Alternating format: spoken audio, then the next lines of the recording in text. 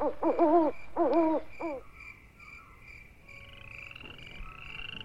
you ever noticed how some of the best conversations take place in the dark? Between friends, lovers, even babies in their cots.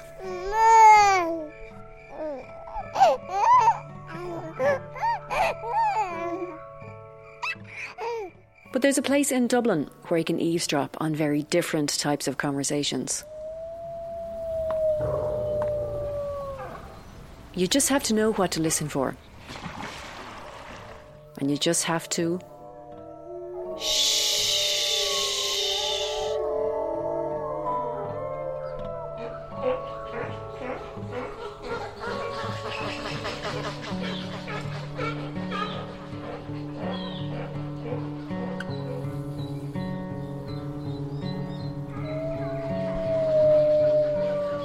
A lot of people, they know the zoo and its working hours, from 8 to 5.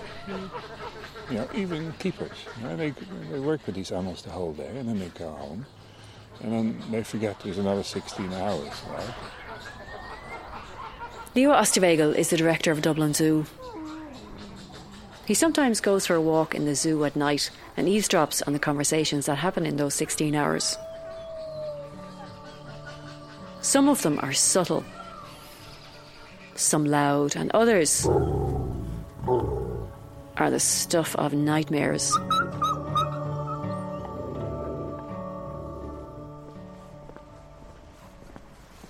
So tell me about wolves and what they say at night time. They live in family groups of up to 12 animals, howling together, and it establishes cohesion. So that's the main purpose. And of course, they also make a statement sometimes. We are here, this is our space. Territory is so important because it provides you with food. You don't want another pack of wolves infringing your space and taking away what you think belongs to you, right? You defend that, so you make a statement.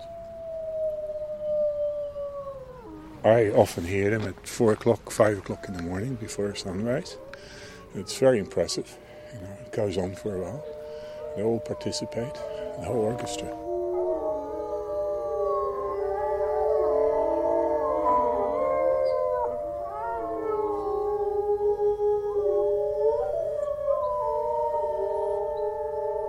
Occasionally they call like this because, during a hunt, one of the wolves wandered off and sort of got lost, broke away from the pack, so it's helping a pack reunite, because they split up when they hunt, right?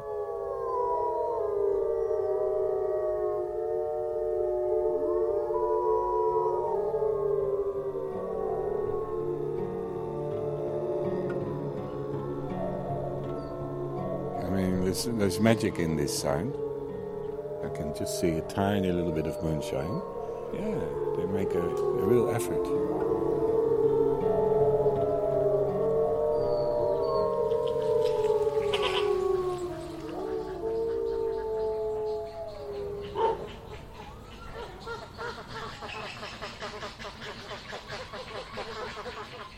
We're walking past our beautiful flock of breeding Chilean flamingos. So these guys are having conversations too, aren't they? Yeah. Any animal that is social, they communicate and sort out, the best position to stand. They squabble over food. They compete for nesting space, and they vocalize a lot.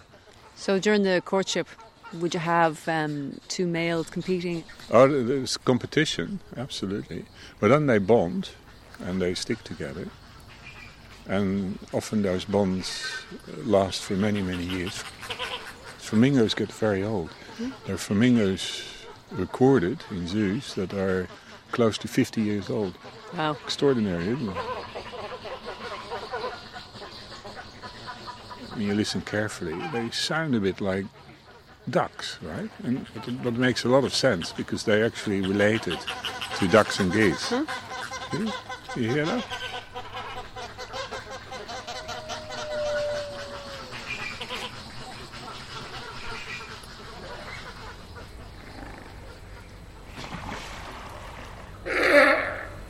go and do see that. See what's going on here.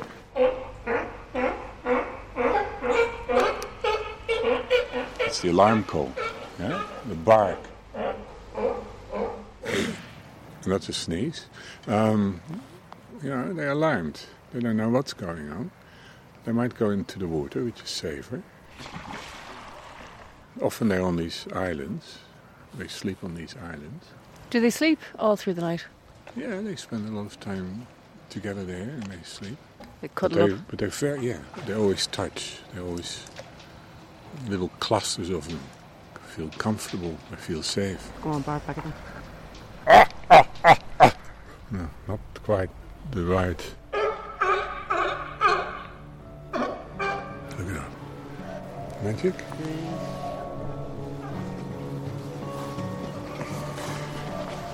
Okay, we're going to have a look. We're going to have a look at the alleys. But I predict they will be inside. Like a lot of wild animals, elephants are wakeful during the night. Their conversation is ongoing, but it's not always as vocal as with other animals. Elephants spend 70% of their lives, when they're awake that is, looking for food. And we've mimicked that here. I'll show you in a minute. Now, hello guys. I always talk to them so they know. Hello. Hello. They're behind a steel fence. Good evening. But as the door closes behind us, 5 enormous shadows move quietly towards us. Hello. They're going to sniff us now. They're going to sniff you. They want to know who you are. Okay. They want to know what your smell is like. Okay. 3 long trunks have just appeared through the bars. And they're pulling jeans and searching pockets. Is that amazing or what? It is. Look at it. 3 trunks smelling my shoes.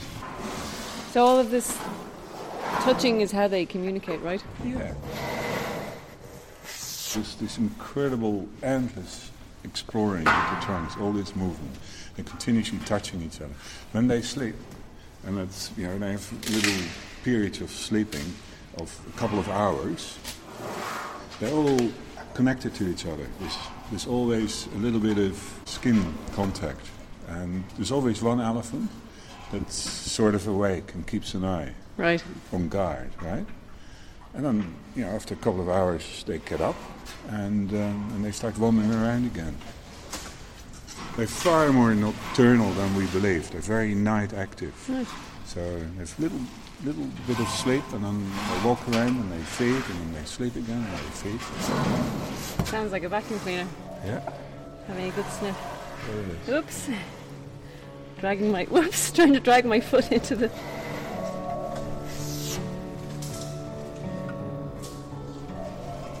So right now we're feeding the elephants some bananas. Oh. All right. Oh. Gee.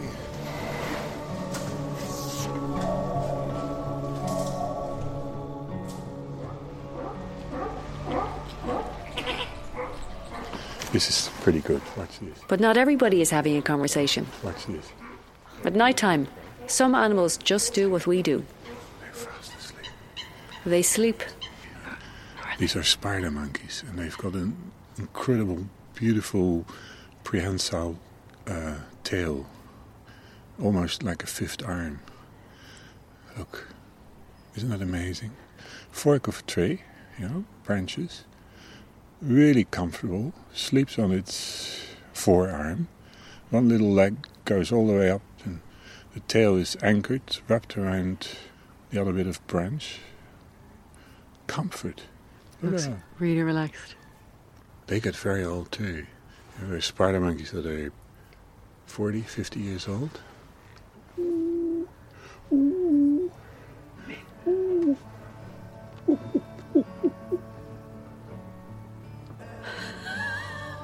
Look at that tail. Extraordinary. They have very expressive faces. Beautiful faces.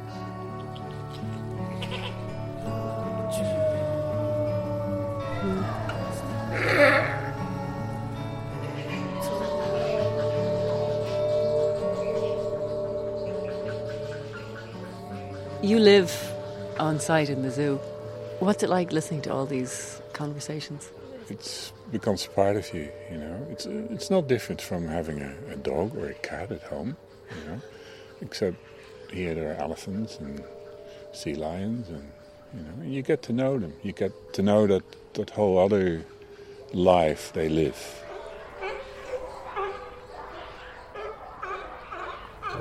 It's very interesting to see how animals sleep, like what we just did with the spider monkeys, and how they anchor their little bodies with the tail of them and make sure they don't fall out of a tree, because that would be an embarrassment for a monkey.